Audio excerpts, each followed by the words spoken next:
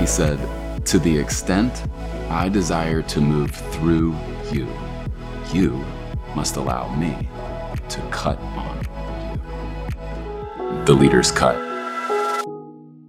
What's up, everybody? Welcome to The Leader's Cut. As you see, my best friend on planet Earth is joining us again today. Yay! I seriously Back. love doing this with you. Back like whether we we're never riding in the left. truck together, whether we're sitting in the auditorium together, Yes, sir. whether we're sitting right here together. Yeah, absolutely. I love getting to do life with you. And today we're going to talk about something that we're kind of passionate about, and Hyped. that the Lord has asked us to do on many an occasion. But he really started teaching us about this years ago. I mean, it's got to be a full decade ago. Oh, When he easy. started Easy. really walking us through Courageous Conversations. Yep. So what we're talking about today, we've called it for years, Courageous Conversation. But really, the best way to kind of understand Courageous Conversation when you're the one that has to have it is lovingly truthful communication. Okay? Yep. Lovingly truthful communication with an emphasis on truth, Yes, sir. wrapped in love. Yep. Okay? Absolutely. So let's pray, because this one might step on a few toes today.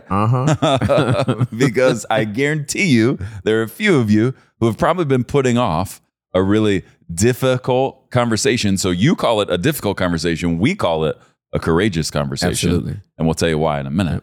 But let's pray, because we're all probably going to get cut up just a little bit in this episode. Spirit of the living God, would you just soften our hearts? I know there are many who probably are in a situation, in a relationship where they've needed to have an honest conversation for a really long time, but they haven't. And maybe the reason they haven't is because no one ever trained them how. Maybe the reason they haven't is because the enemy has tried to scare them away from having the conversation. Whatever the reason, Lord, I just pray for all of us, but especially those of us who really need to have a courageous conversation with somebody in our lives. Holy Spirit, would you rip open the windows of heaven and give us a measure of revelation as we have this conversation that we've never had before as it relates to lovingly truthful communication. In Jesus' name, amen. Amen. All right. You're the one who first coined this phrase in our relationship, Courageous Conversation. So why don't you tell them why we call it Courageous Conversation? Yeah. So I was reading this book, and I can't even tell you what book it is. It's lost on me now, but it was talking about how to have healthy confrontations, and the fact that it takes courage to have those conversations. And so the reason why we refer to it as a courageous conversation is because it takes courage for me to say what I'm about to say, and it takes courage for you to hear what I'm about to tell you. And so when you say we're having a courageous conversation, it's not just courage from the person that needs to tell the truth. It takes courage from somebody to hear the truth, right? We're all trying to protect ourselves, right? And so it takes courage from both people, and that's where the term was coined. Yeah. So when we talk about courageous conversation, I think there's a certain type of person who goes, "Oh, I'm great at having courageous conversation." That's always a red flag for me. I'm concerned. Like, "Oh, I'm so good at telling people the truth." We're not talking about that. We're talking about the truth and love, something that someone we love needs to hear. There's something getting in their way. And here's how you know it's a courageous conversation. You don't want to have it. Absolutely correct. That's how you really know. Absolutely correct. It's a divinely courageous conversation. That's right. Because you kind of run from it initially. So let's talk about the two different sides of a courageous conversation. Okay.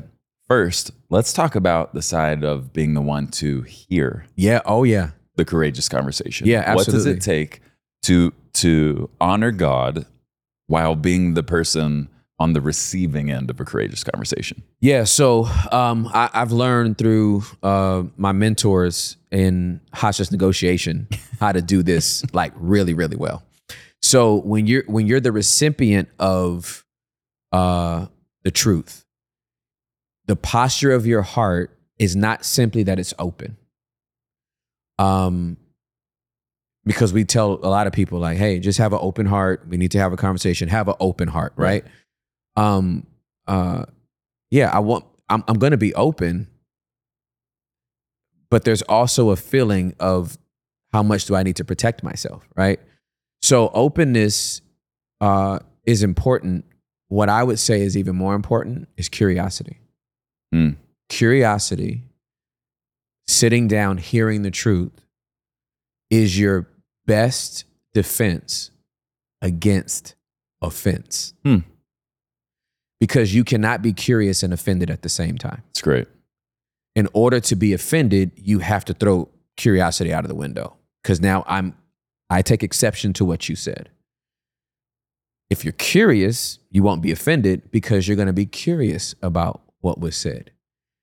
The bravest thing you can do is somebody tells you the truth and it hits you sideways, or it hits you wrong, or it blindsides you. It comes out of left field. You're like, what are you even talking about? Tell me more. I did not think that's what you were going to say. That hit me some kind of way. Yeah. Usually I can tell where you're going. I did not see that one coming. Yeah, tell me more. Those are the three. That's when you know that you're grounded. It doesn't mean it doesn't hurt what you're hearing. It doesn't mean it doesn't sting, but curiosity leans in. It doesn't draw away. You literally lean in more and you go, tell me more about that. Because it sounds like I've hurt you and caused you a lot of pain. Can you tell me more? Wow. It changes the atmosphere because they know at that point, oh, this person's listening to me. Right. Here's the thing. Just because you're actively listening and you're inviting the information in doesn't even mean you agree with it. What you're allowing that other person to understand is that I am listening actively to you, so much so I'm going to be able to say it back to you to make sure that I have clarity and understanding. Do you think it helps send a message to the person having the courageous conversation? Because if you did that to me, like if I was having a courageous conversation and you said, tell me more, I think my first thought would be, oh, sweet mother of Jesus. I can't just be talking out of my behind. This is holy. Yeah, it is. It would bring a measure of conviction. Absolutely. For me. Absolutely. Rather than if you got defensive. Oh, yeah. And you started firing bullets. Yeah, and I'm not even firing bullets. Right, I'm just bringing the truth. But sometimes when we're unhealthy, the truth feels like a bullet. Absolutely correct. Yeah. And so if you fire bullets back at me, now it turns into not a courageous conversation, but a contentious. That's correct. That's conversation. Right. Absolutely correct. But if you said, tell me more. Yeah. I would have a here is holy moment. I would. Yeah, it does. And it would cause me, as the one initiating the courageous conversation, to probably slow my roll a little bit. That's right. Because if I 9 times out of 10, that's what it does. Because if we really look through all of the courageous conversations we've had, have we navigated any of them flawlessly? No, I never have. Never either. Flawlessly. No, okay? no. Mm-mm. But if I came in a little too hot to start off, which I've done before, and then you said, I have a list of things that I probably shouldn't have had. Right. There's one thing the Lord wanted to talk about, and I brought 4 more things. And if you said, after the 4 unnecessary things God didn't ask for, you said, tell me more. Yeah. I would have surely the Lord is in this place and I did not know it. Yeah. I must repent. Yeah, for sure.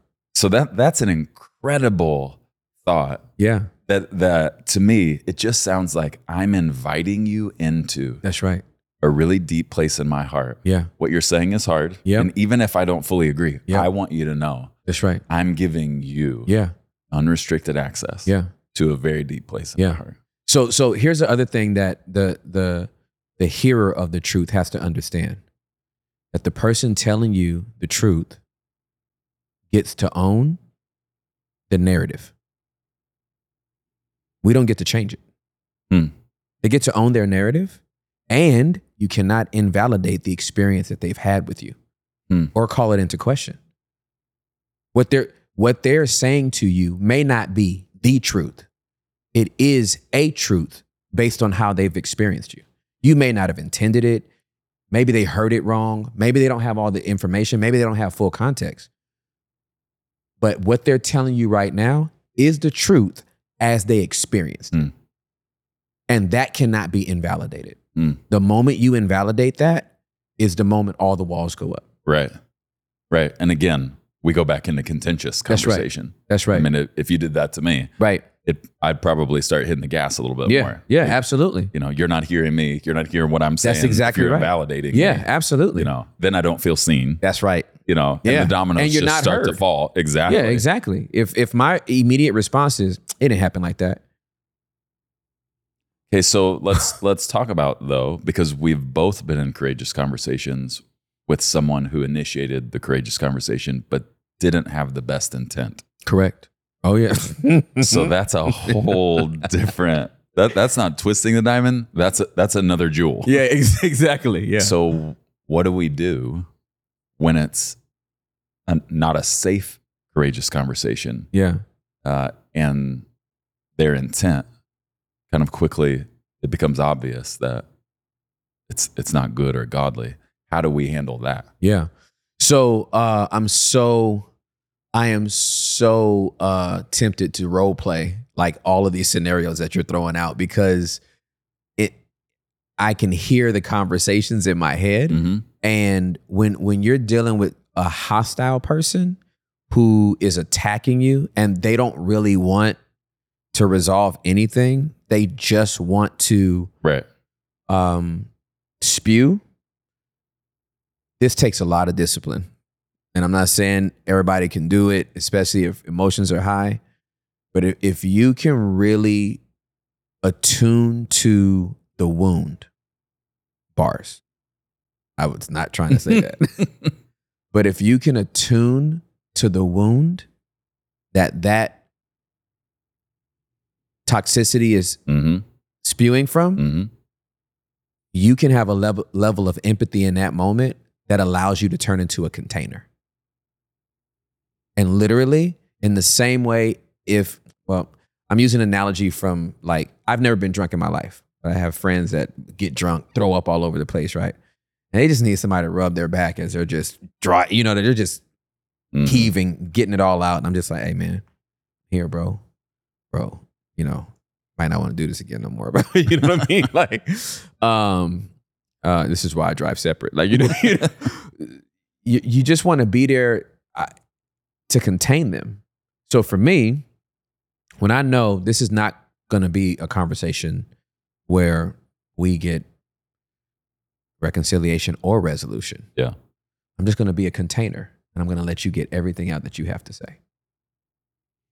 So in that moment, what I'm hearing you say is you kind of have to pivot, and this conversation might have started being about me, but the minute I start to see the wound and all of the toxic trash that's coming out of that wound, that's right, I've got to be able to now not take things personally, because this conversation probably isn't about me. Oh, absolutely. They were just using that as a way to begin the conversation. Absolutely correct. Hoping that we'd end up addressing what the real problem is. Yeah. Okay. Yeah. So I've got to not take it personal. Correct. Right? Because a toxic person is probably going to fire a few bullets at Absolutely your face, correct. Absolutely. Absolutely. So I can't take it personal. Yeah.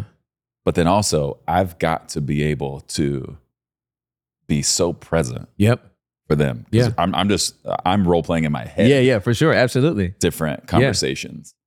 And thinking, you know what? If it was me, I'd have to take my "this is me and this conversation was about me" hat off. That's right. And go, now I'm here for you. Absolutely correct. And now I'm turning into a super sleuth. Oh, absolutely. Because you don't even know I'm here for you. That's right. I don't even need you to know. That's exactly now right. I'm praying. That's and exactly I'm going, right. Holy Spirit, would you reveal to me the wound? That's right. That is the real problem in this deal. That's right. So I remember telling you about a situation that I dealt with, and I vividly remember giving you the analogy that I thought he wanted to talk about the scratch I gave him, but he was all the way up his arm talking about the scar. Right. That predates me. Correct. by 40 years. Long before you. Mm-hmm. So he started here, Right. but then he's like, and you did this too. And it's like, I wasn't born. I wasn't born. I wasn't even here. I wasn't on your playground. You were 7. My mom hadn't met my dad. I'm so sorry. Like, you know what I mean? I'm so sorry. You're not even talking to me now. But I'm here. That's great. You have never fully, the scar has healed, but the memory associated with that doesn't. And anytime you talk about it, it brings back a very strong emotion. So anyone that hurts you on this arm now has to take responsibility for every scar and wound and break on that arm. And at that point, I have to remove myself and say, I'm going to contain this person. I'm not going to even be like, that ain't what we talking about. Focus on this. You're in pain. And I'm grounded enough and I've done enough soul work that I know how to help you right now. I just need to let you get that out. I am in a place where I'm mature enough not to take that personally. I will not be responsible for your scar up here. You can bring it up as much as you want. That I didn't do that to you. Right. And I know it. Right. So I don't have to defend myself. Right. I don't have to remind you of that. Your pain, your amygdala's flared up and you're cloudy and that's okay. I love you. But I also understand we're not going to get anywhere with this. And that's okay. Some people are not in a position to, they can attempt to have a conversation, but it's always going to go back to a wound that's bigger than whatever you're talking about. And you have to be, when that happens, you have to be okay with the fact that this is not going to get resolved for a while. They have more growth and I need to hold space for that.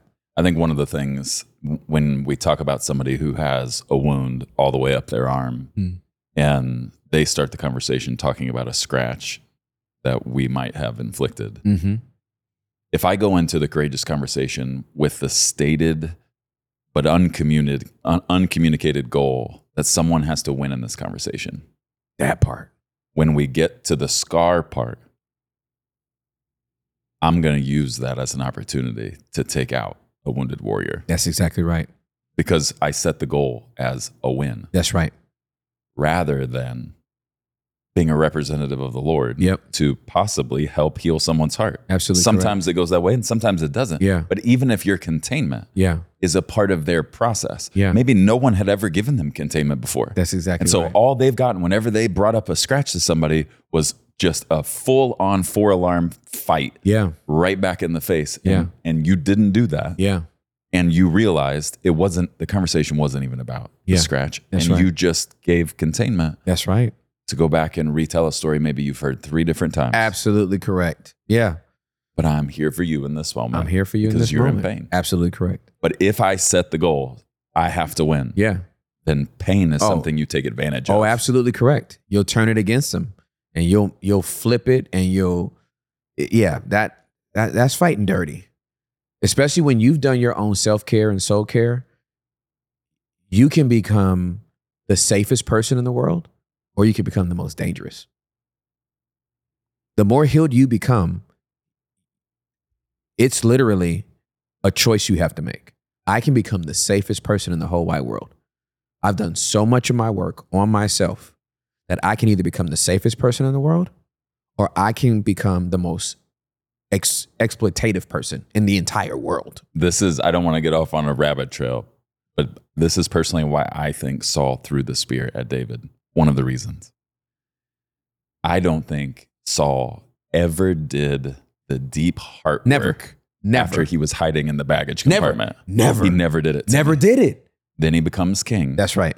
And now he's got a guy they're writing songs, 10x songs about. And David isn't the issue. Yeah. The wounds are the issue. So we won't stay on this rabbit trail. But let me just say, the reason why Saul's anger at the song bothers me so much is because the song is exaggerative. It's not even It's true. not even the truth. It's not even Right. the truth. It's hyperbole. But when you're unhealthy, you turn a narrative into the truth. It was just a song. It was just a song. It was just an a song. exaggerated And song. it wasn't even true. But to me, I wonder if David didn't piss Saul off in part because he had done the deep heart work. Bro, when you read his Psalms, Oh, fam. this man had done deep heart work. Because he would start off griping. Fam, his And then- emotional intelligence is through the roof. And Saul had none. Zero. He clearly had none. Zero.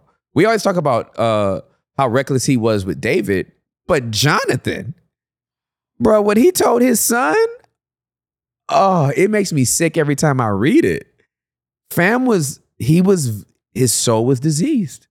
I just literally felt like I heard someone ask the question, but Preston, what do I do if I'm in a courageous conversation and I'm David and I'm in it with Saul? And I literally just felt the Holy Spirit say, find a way to play the harp.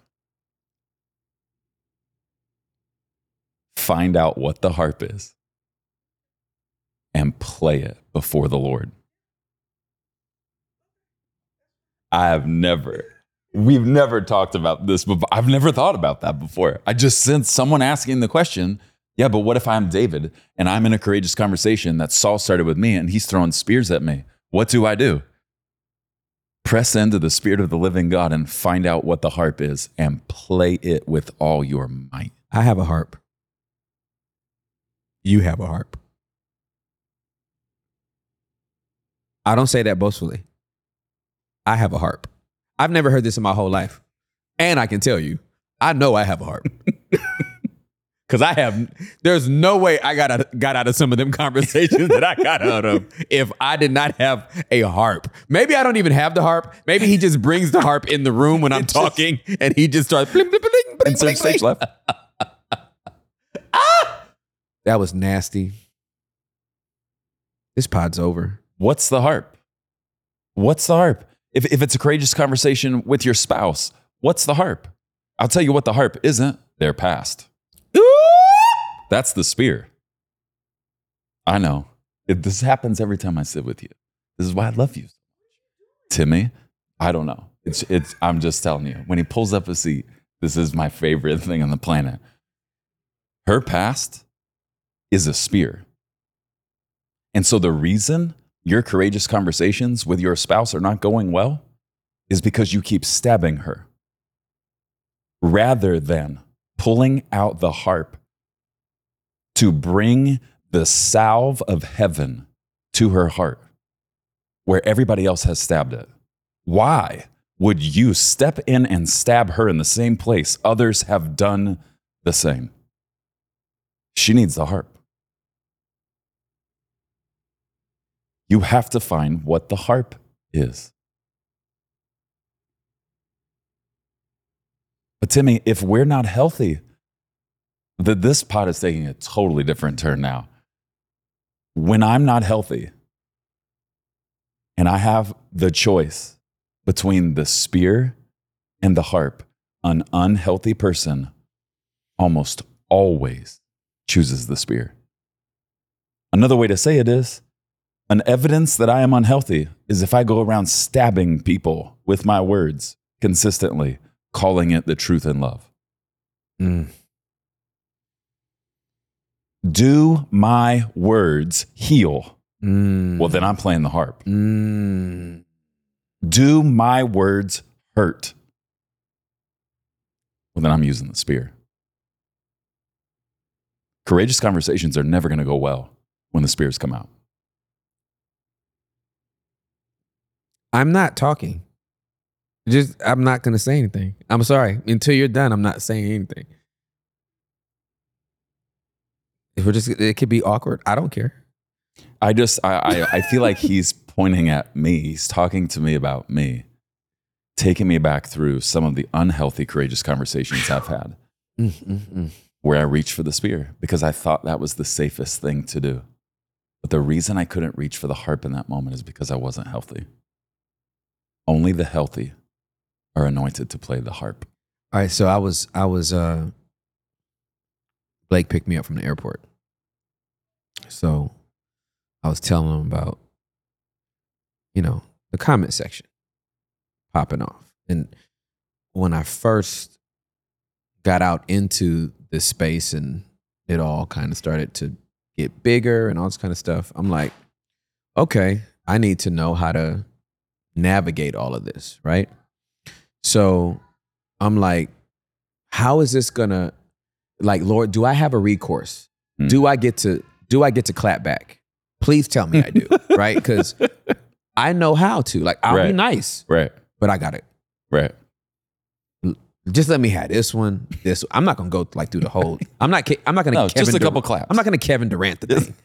I'm gonna choose a few and make them an example of all, right? And the Holy Spirit's like, go read John. I'm like, come on, hey man, come on, bro. Are you telling them to read stuff? Why are you telling me to read stuff? Are they reading stuff? And he takes me to John. Here's how they will know that you are my disciples, the love you have for one another. And then it became, if you're going to respond, they better be convinced you love them. So in my responses, I put I love you at the end. Mm-hmm. First of all, my responses since I asked them, can I clap back? Maybe there's been 4, but all of them end with I love you, because that's how the world's going to know we're disciples, the love we have for one another. So I don't care how reckless I feel like you came at me, my response has to be in love and in a posture of consideration for where this might be coming from. I have to believe the best about this person. Because if I don't, then I automatically make assumptions that make my responses impure. So, yeah, the person that hears the truth, they can be in an incredible position to make that conversation go very well.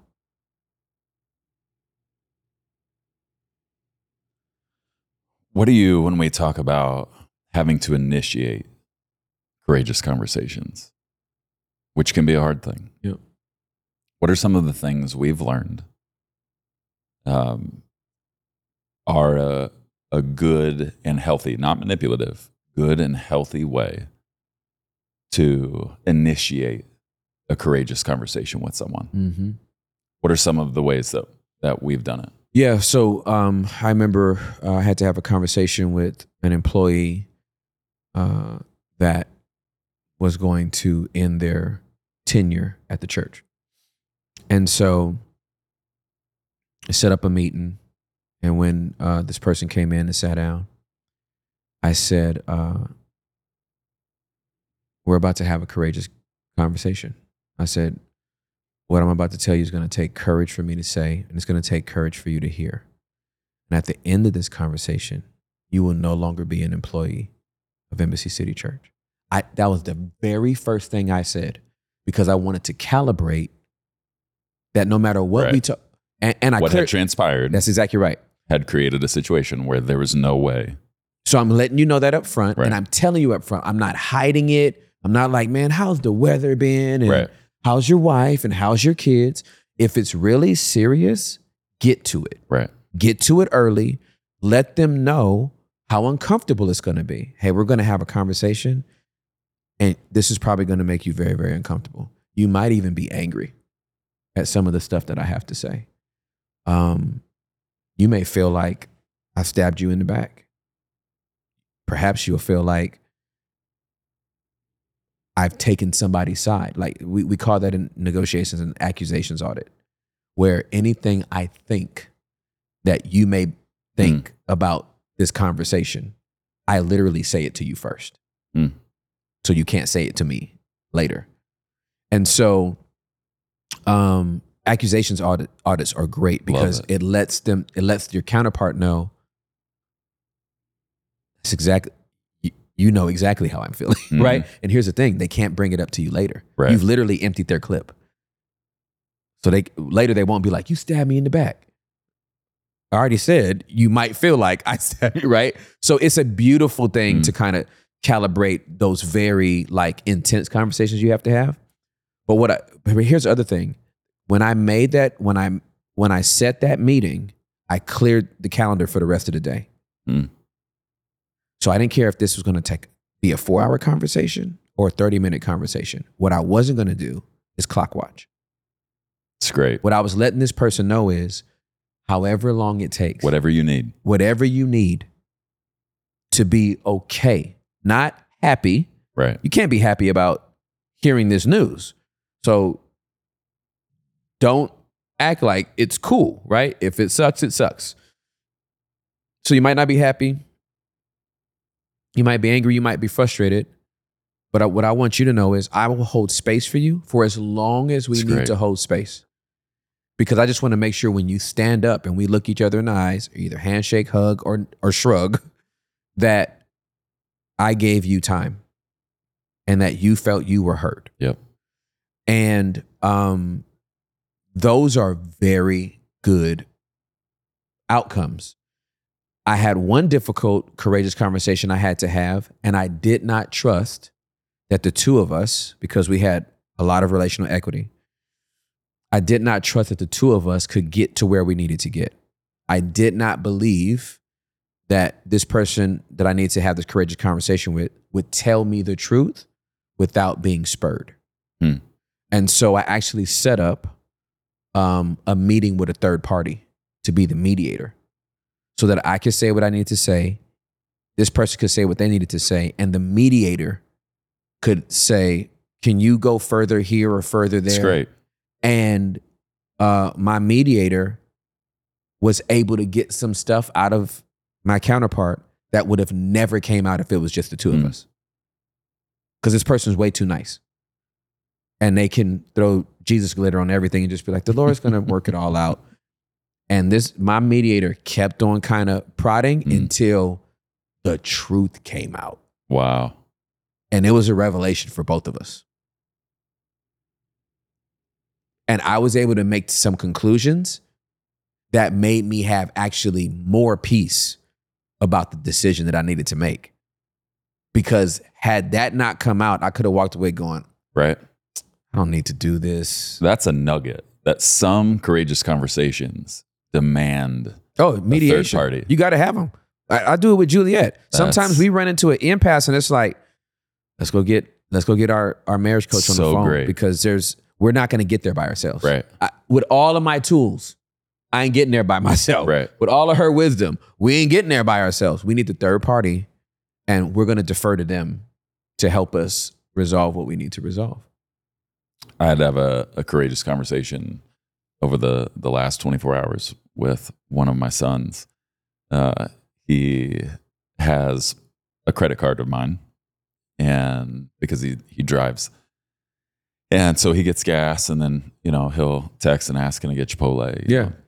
And the other night, he went to Buffalo Wild Wings with some of the kids from youth church. And they got to the end of the meal. They were going to Topgolf afterwards. They get to the end of the meal, and the server brings one check, and everyone said, oh, we're all on separate checks. And she kind of hemmed and hawed and didn't want to split it up. And so my son stepped up and said, well, just put it all on my card and everyone can pay my mom back. And in his mind, he was thinking, and there were some youth leaders there. So there were adults there, And one of the adults said, I'll put it on my card. And my son's thought was, well, some of them may not be as willing to pay him because he's a young leader as they would be my mom. So he's thinking he does the right thing. Yeah. Okay? Yeah. So he puts nearly $200 on my credit card. Okay. Doesn't ask. Right. Anything. Doesn't clear it. No Goes to text Topgolf messages. afterwards, Swipes there. I just had this thing. When he got home, I said, hey, did you spend any money tonight? And he goes, oh yeah, just like that. And I knew, let me say this. To me, the best courageous conversations are the ones God asked for. Yes. So I felt the Lord was already starting to go, hey, a little something went down tonight, and I want you to talk to him about money. So I had no, it wasn't like he texted me and asked for it and I got it. No, I just sensed the Holy Spirit saying there needs to be a conversation. Yeah. A little something went down tonight. Yep. You know, so conversation didn't go that well. He got defensive, you know, and it just didn't go well. Then the next day, I had the courageous conversation 2.0. Yes, sir. And if the first one goes defensively, argumentatively, here's one of the things I've learned about courageous conversation. And I learned this the hard way. If you're not getting anywhere, don't keep trying to go somewhere. That's good. That's life hack Timmy, there. when we were first married, I used to keep Holly up until 2 a.m. sometimes because I thought we can't go to sleep until we figure this out. But if a person doesn't have the tools, right, like you said, yeah, even if you have all the tools, there's some conversations you just got to bring in some outside absolutely correct assistance. Yeah. So the next day, I started off Courageous Conversation 2.0 with honor. And I said, hey, I love that in your mind, you were trying to do the right thing and care for people. I think that's incredible. So I started with honor. Good. And recognizing, hey, what you did wasn't evil. Right. Right? Yeah. But it involved a lot of money. Okay. And we transitioned. And I stated next what I needed. So first, I gave him what he needed to hear. That's good. Honor Yeah. helps to grease the skids of the heart. Oh, absolutely correct. To hear hard truths. Yeah, absolutely. That's really good. Then I stated what I needed from him. I said, listen, this past season you were in, you weren't really putting yourself out there very much. So you weren't doing anything with your friends. And when you're not really doing anything, there's really no way to make a mistake if you're just always home. Now you're out there, you're doing more stuff with friends, and we love it. Your mother and I love it. But it means you're going to make a mistake every once in a while because you're putting up more shots. It doesn't mean, and he's always kind of struggled with mistakes mean failure. You know, so I'm knowing all of that. I'm trying to get to his heart. It's not just about this courageous conversation. Right. It's about his heart. That's right. And I said, hey, you're going to make a mistake from time to time, and that doesn't bother me. Here's what I need from you. When you realize you've made a mistake, I need you to make it right as quickly as possible. That's good. That's really good. That's what I need. Yep. And at the beginning of conversation 2.0, the walls were up a little bit. He wasn't looking at me in the face. He didn't really want to hear it, but with a little honor. And once I kind of normalized in this conversation, mistakes are okay. That's right. But what we can't do is bow up. That's right. And act like we didn't do anything wrong. Right, absolutely. And walk in arrogance and pride. Yeah, for sure. That doesn't hide my mistake. Yeah.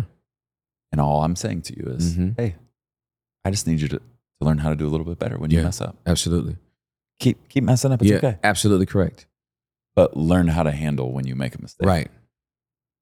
I used to, when I was younger, think that you needed strength in your tone to have courageous conversations. And you know what I've learned? That's often viewed as a spear. It is. With Juliet, she came from a home that was domestically violent.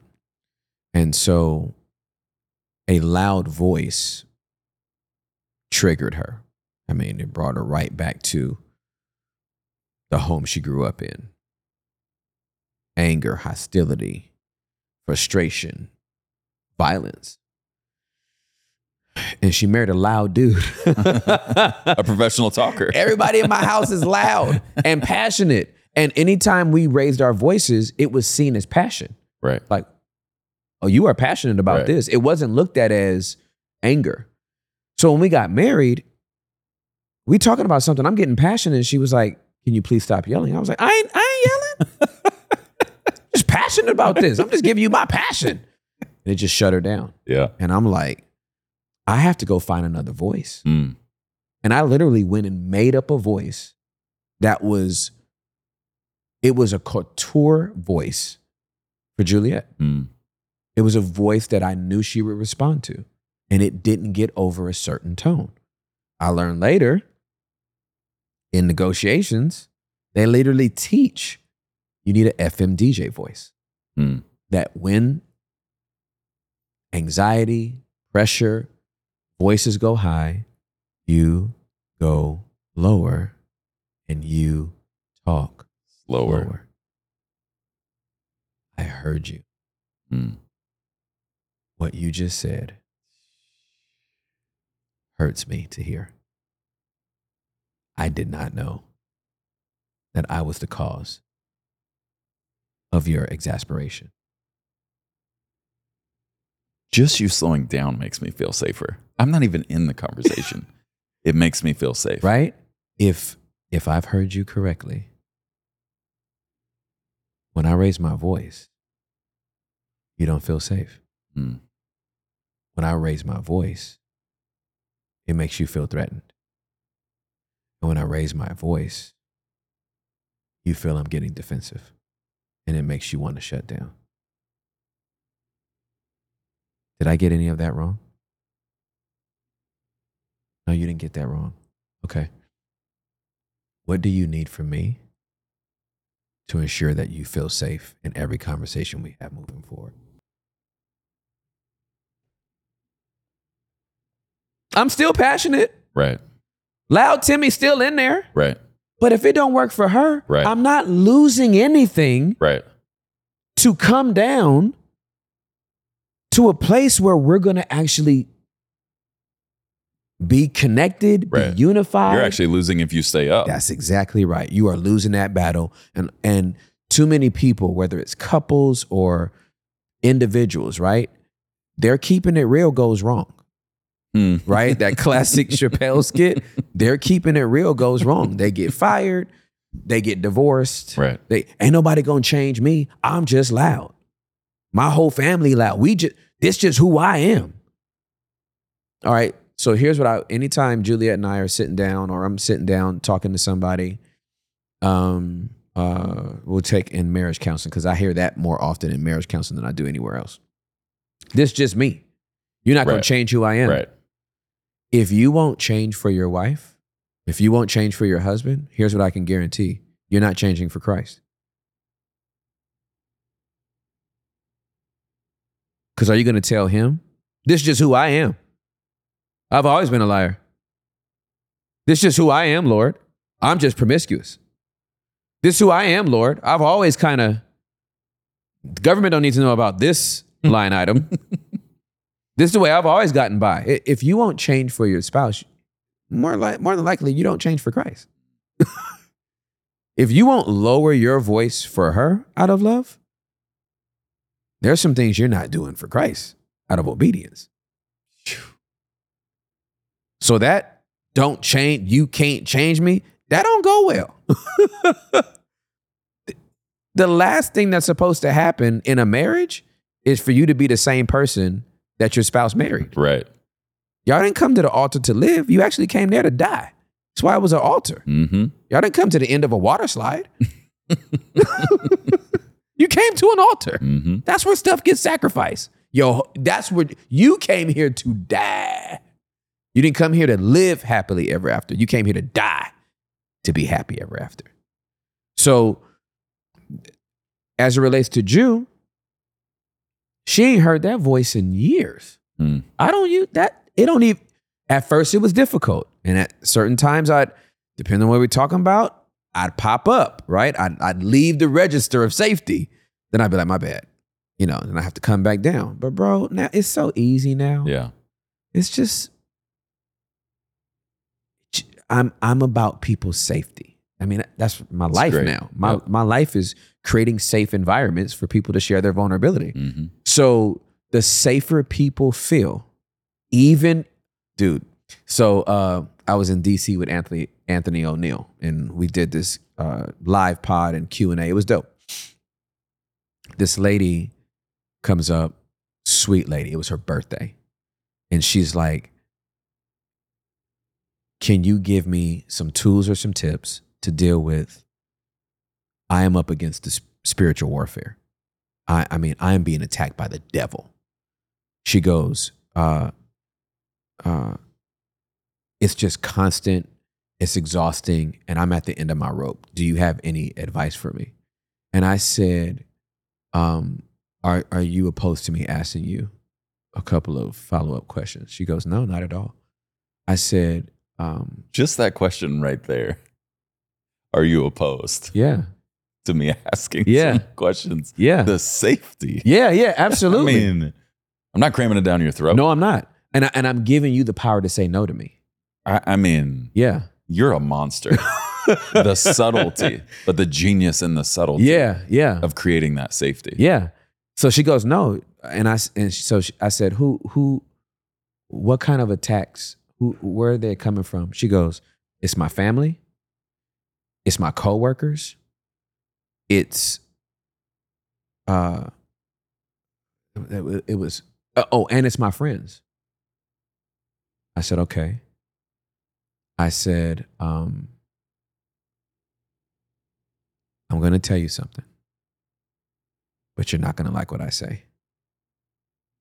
I said, you're probably going to get pissed off. And she goes, no, it's okay. I said, if you feel like you're being attacked by your family, your friends, and your coworkers, then the problem is you. When I hear somebody tell me I'm having a problem with everybody, the problem is no longer with everybody. The problem's with you. And because she was open, by the end of that conversation, it wasn't, I'm being attacked by the devil. In front of a bunch of people. In front Timmy, of that is everybody. Strength. She didn't buck. She didn't. The strength to be vulnerable. And it wasn't even, well, he's talking. I'm just going to take it. No, she was so Her heart open. opened up. Her heart opened up. And I told her, I said, you're walking in a generational blessing and the enemy's angry about it. And so he's trying to make any little thing seem like he's slapping it out of your hand.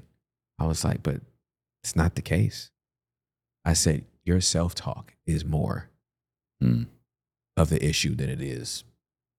It's what you're telling yourself about what you're experiencing. Bro, it was like, it was beautiful. Yeah. But in safety, you can get people to talk about and accept, not just talk, but accept. Like if people feel safe, they'll tell you the truth even if they don't think you're going to understand it. At the risk of being misunderstood, let me tell you how I feel. At the risk of you being angry, let me tell you how I feel. At the risk of the loss of this relationship, let me tell you how you feel. I feel that safe with you, that I'll risk our relationship. You might get so mad you'll never talk to me again, but I feel so safe that I feel like I can bring it to you anyway. And I'm gonna, right? And when you choose to live like that, you are choosing some people to withdraw. You're giving the option to some people, not choosing, but you're giving them the option to withdraw because some people can't handle that level of vulnerability because they're already running from themselves. Right. So they don't want to be in front of anybody that's going to show them anything about themselves. The last thing they want to do is be seen. That's why they stay on the run from themselves, right? They don't want any emotional mirrors. Right. I was about to say they don't stay anywhere long enough to have to see a mirror. That's exactly right. That's exactly right. And emotional mirrors are harder to accept than physical ones. Right? We've accepted our physical bodies.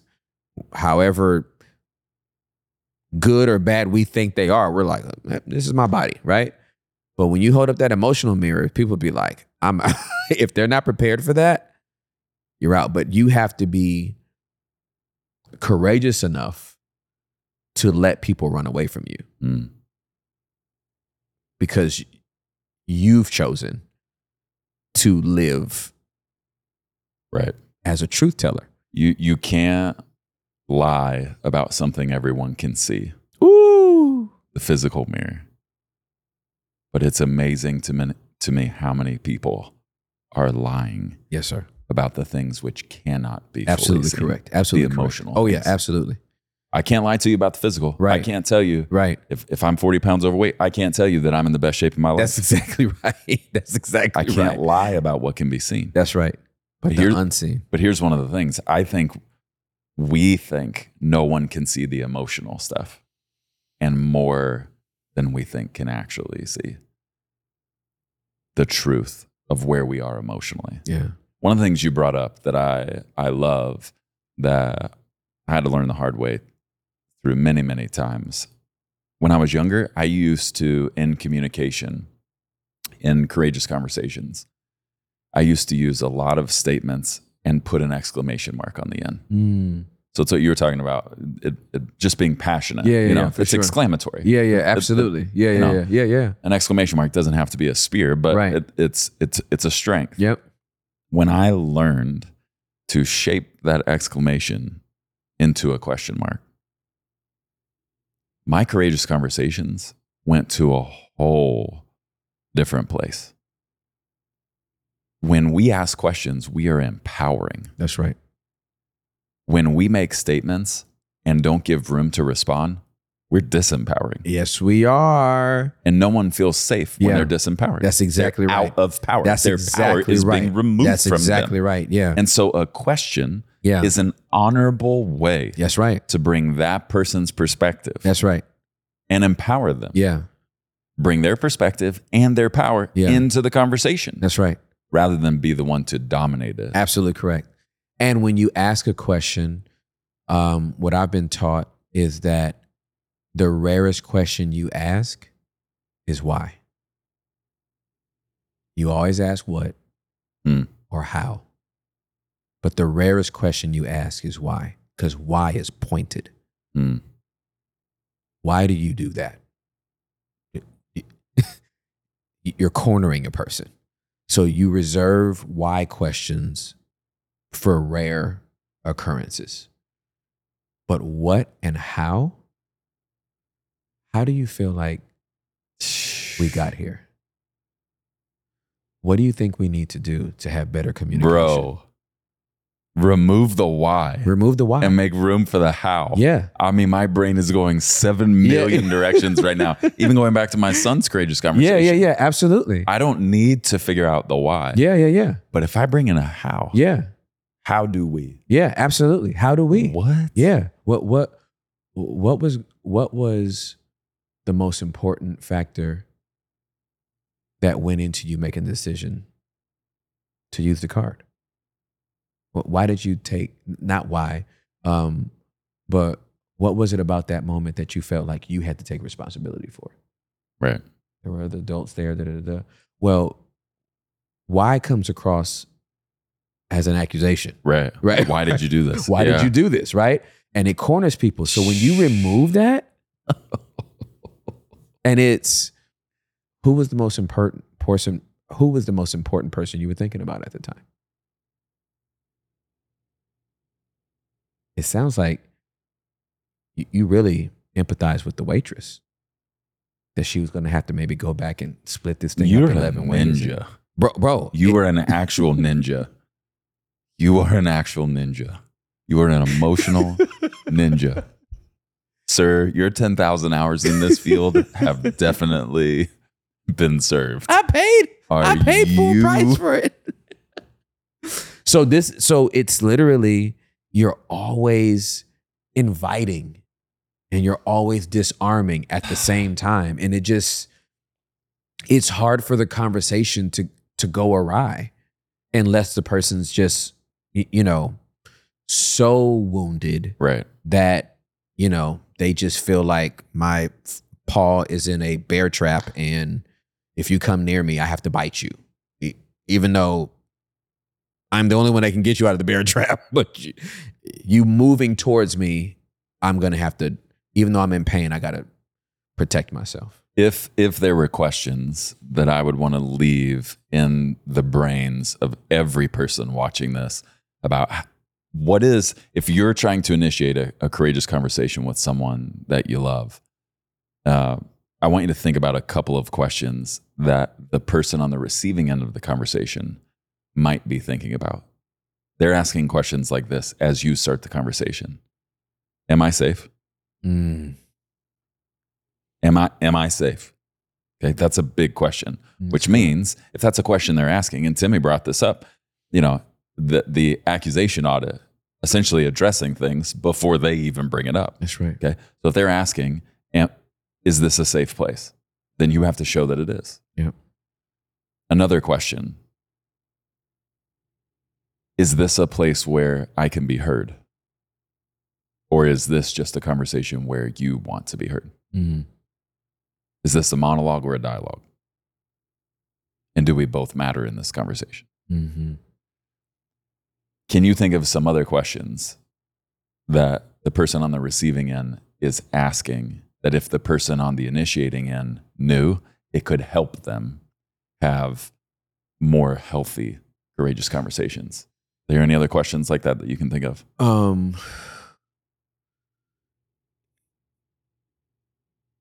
The recipient of? Right. So the person on the receiving end, is this a safe place? Yep. Can I be heard here? Yep, absolutely. Are there any other questions that would be good for the initiator to know? Yeah. Will this be used against me? Oof. Will I hear it again from someone else? Will I hear it in a sermon? Ooh. That's important to know. Will this be used against me in the future? It's great. Juliet and I established in our relationship that whatever issue we're dealing with, it's the only, we approach it with the philosophy that we are bringing a case to court and no other evidence from the past is admissible. So the only thing we get to talk about today, love it, is this. Love it. I don't care if it was attached to 15 other things. Right. Either I did or you did. We can only address this issue. It can't be you did it in February and in December when the in-laws were over, you did it again there. No. We're dealing with this one right now.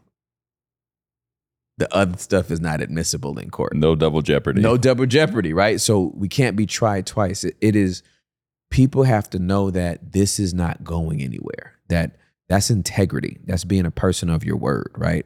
If you say it's confidential, it needs to be confidential. It's great. If you're saying I won't use this against you, you cannot use it against them, right? I'll tell you one that's very, very important. Will you still love me after this conversation? Depending on the relationship, friendship, marriage, whatever. Will you still love me? Will you, and this, I'll tease it out a few other ways. Will our relationship be compromised by this? Will it change after this conversation? Will you start acting funny? It's great. Will you withdraw from me if I tell you what I need to tell you? Yeah, I would say those are some other ones. Yeah. If we go into courageous conversations knowing that the person on the other end is asking questions like that, I would say we are loaded for a healthy, absolutely, godly, lovingly truthful conversation. Yeah.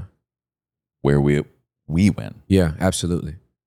So I'm so glad this was the topic today, Prez, because I'm thinking, like, I really do feel like one of my goals in life is to be one of the safest human beings that any human being could ever be around. Safe enough to agree with or disagree with. The safest human any human could ever sit with. Yeah. Like I can handle your love or your hate for me. I'm safe enough for you to hate me and you would be safe. I won't hate you back. I can hold space for your hate. I can hold space for your disappointment. I can hold space for your disagreement. I can hold space for your anger. I can hold space for your happiness.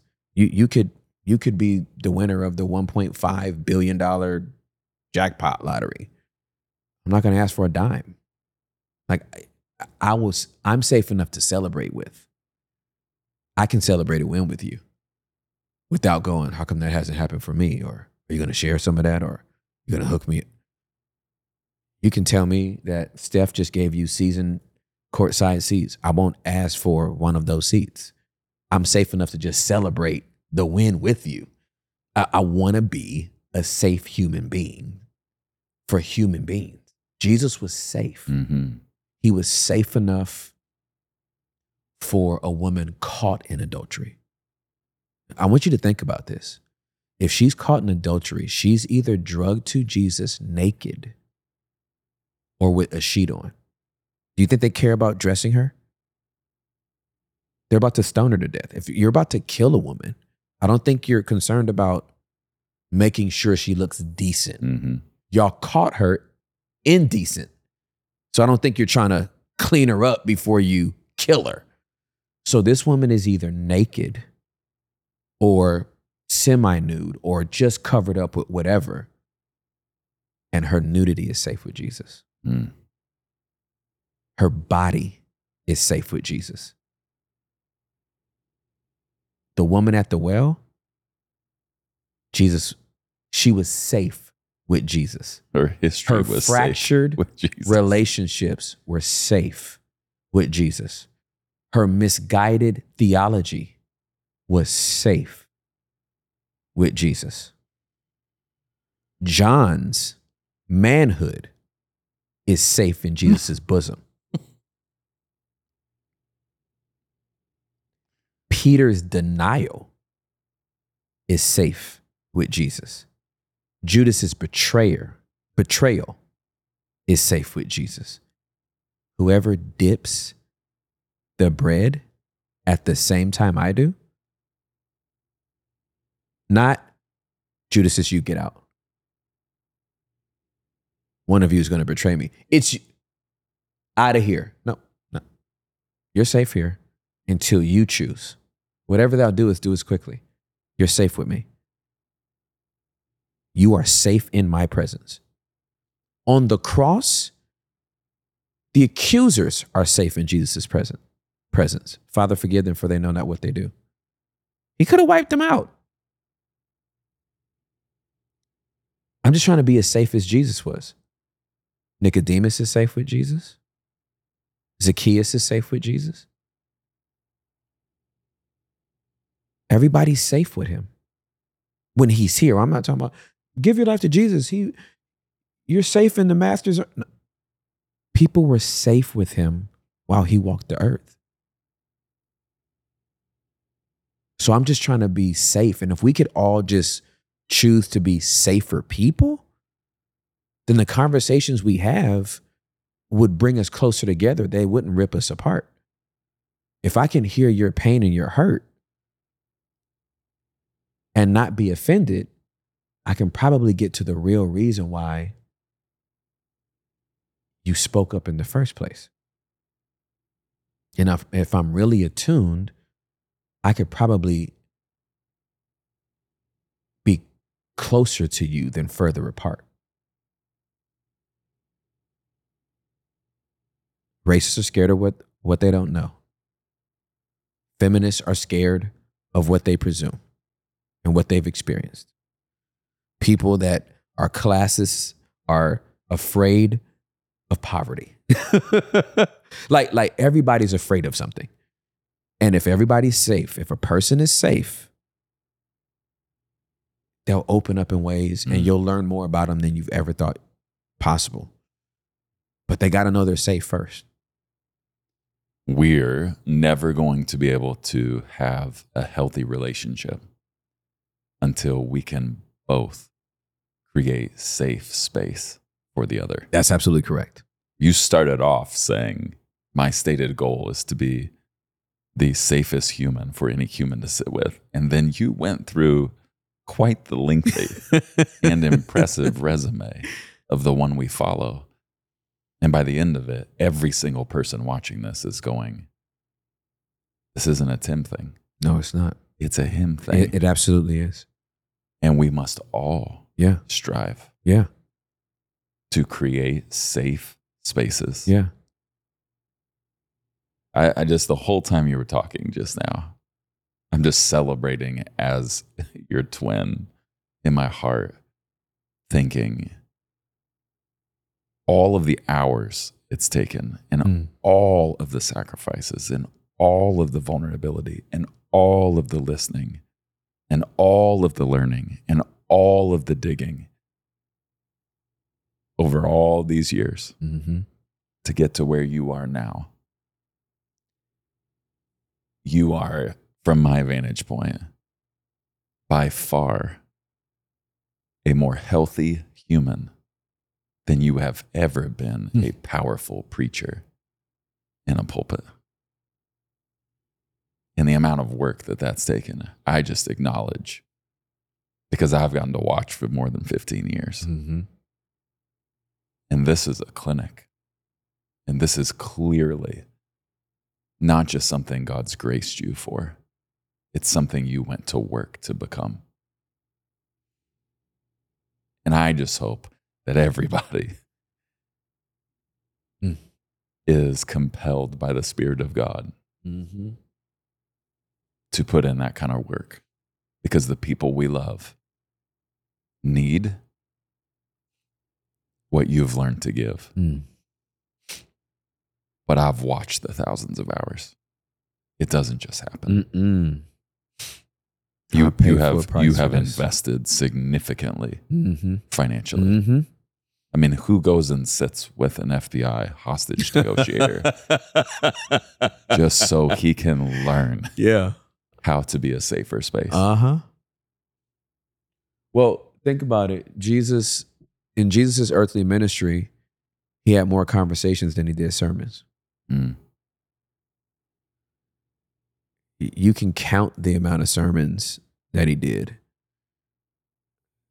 The conversations far outweigh those sermons. And I want you to think about it this way. Simple math.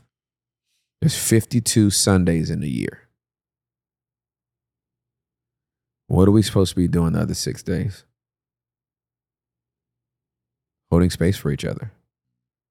In community, in conversation.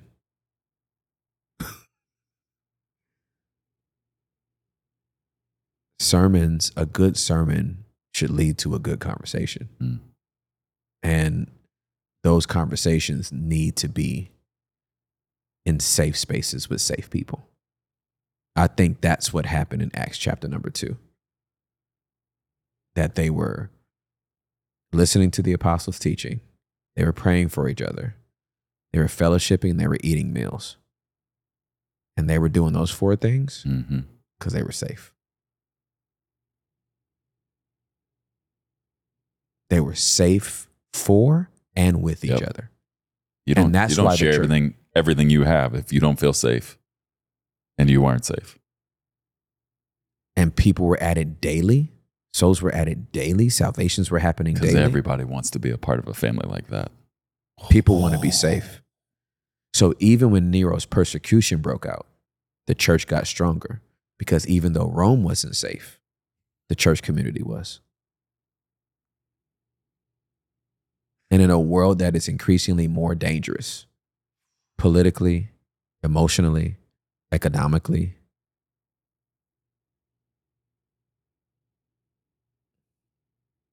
just be a safe place. People will open up. It's my life, dude. It's our lives. This is how we live. So this is by far my favorite episode that we've done together. I want to go eat dinner right now. I want to cry. I want to give you a hug as soon as these cameras stop rolling. This is just, it's too good to be true. Yep. That I just learn so much every time we sit down. And especially these days when we start talking about emotional matters of the heart. I don't know that I'm learning from anyone the way I'm learning from you. So I'm grateful that this pod took the turn that it did. I did not see this I coming. never see how it's when we me start. We either. never see how it's going to end. It's true. No. But this is by far my favorite so far. I love you with my agree. whole soul. I love you so much. And we love you. It's so much fun to get to do this with you, to be at a table, just the four of us. You, me, him, Father, Son, and Holy Spirit. This is a special thing. And I just want you to know, if you're in a spot where you're feeling now after this conversation, I need to have a courageous conversation. Here's what I would say to you before we wrap. Make sure your heart is a safe place to bring their heart into via conversation. It's good. We love you so much, you savages. Let me pray over you before we go. God, I pray that you would just lay your hands upon every one of our hearts. Yes, Lord. We all need a measure of healing somewhere in our heart. So I just pray, Holy Spirit, anywhere where there's hurt, I pray you'd point it out and begin to pour the healing salve of heaven over it. Jesus, would you anoint us to be safe like you? Yes, Lord. It's what's needed in our day. It's what's needed in our marriages. It's what's needed in our families. It's what's needed in our workplaces. It's what's needed in the grocery store. Yes, Lord. Jesus, would you anoint us to be a safe place for truth and love? God, thank you for what you did in this episode. I just love when you pull up a seat at the table. Yes, Lord. Pray this would help many relationships get healthier. In Jesus' name. Jesus' name. Amen. Amen. We love you so much. Yay! And we'll see you next time.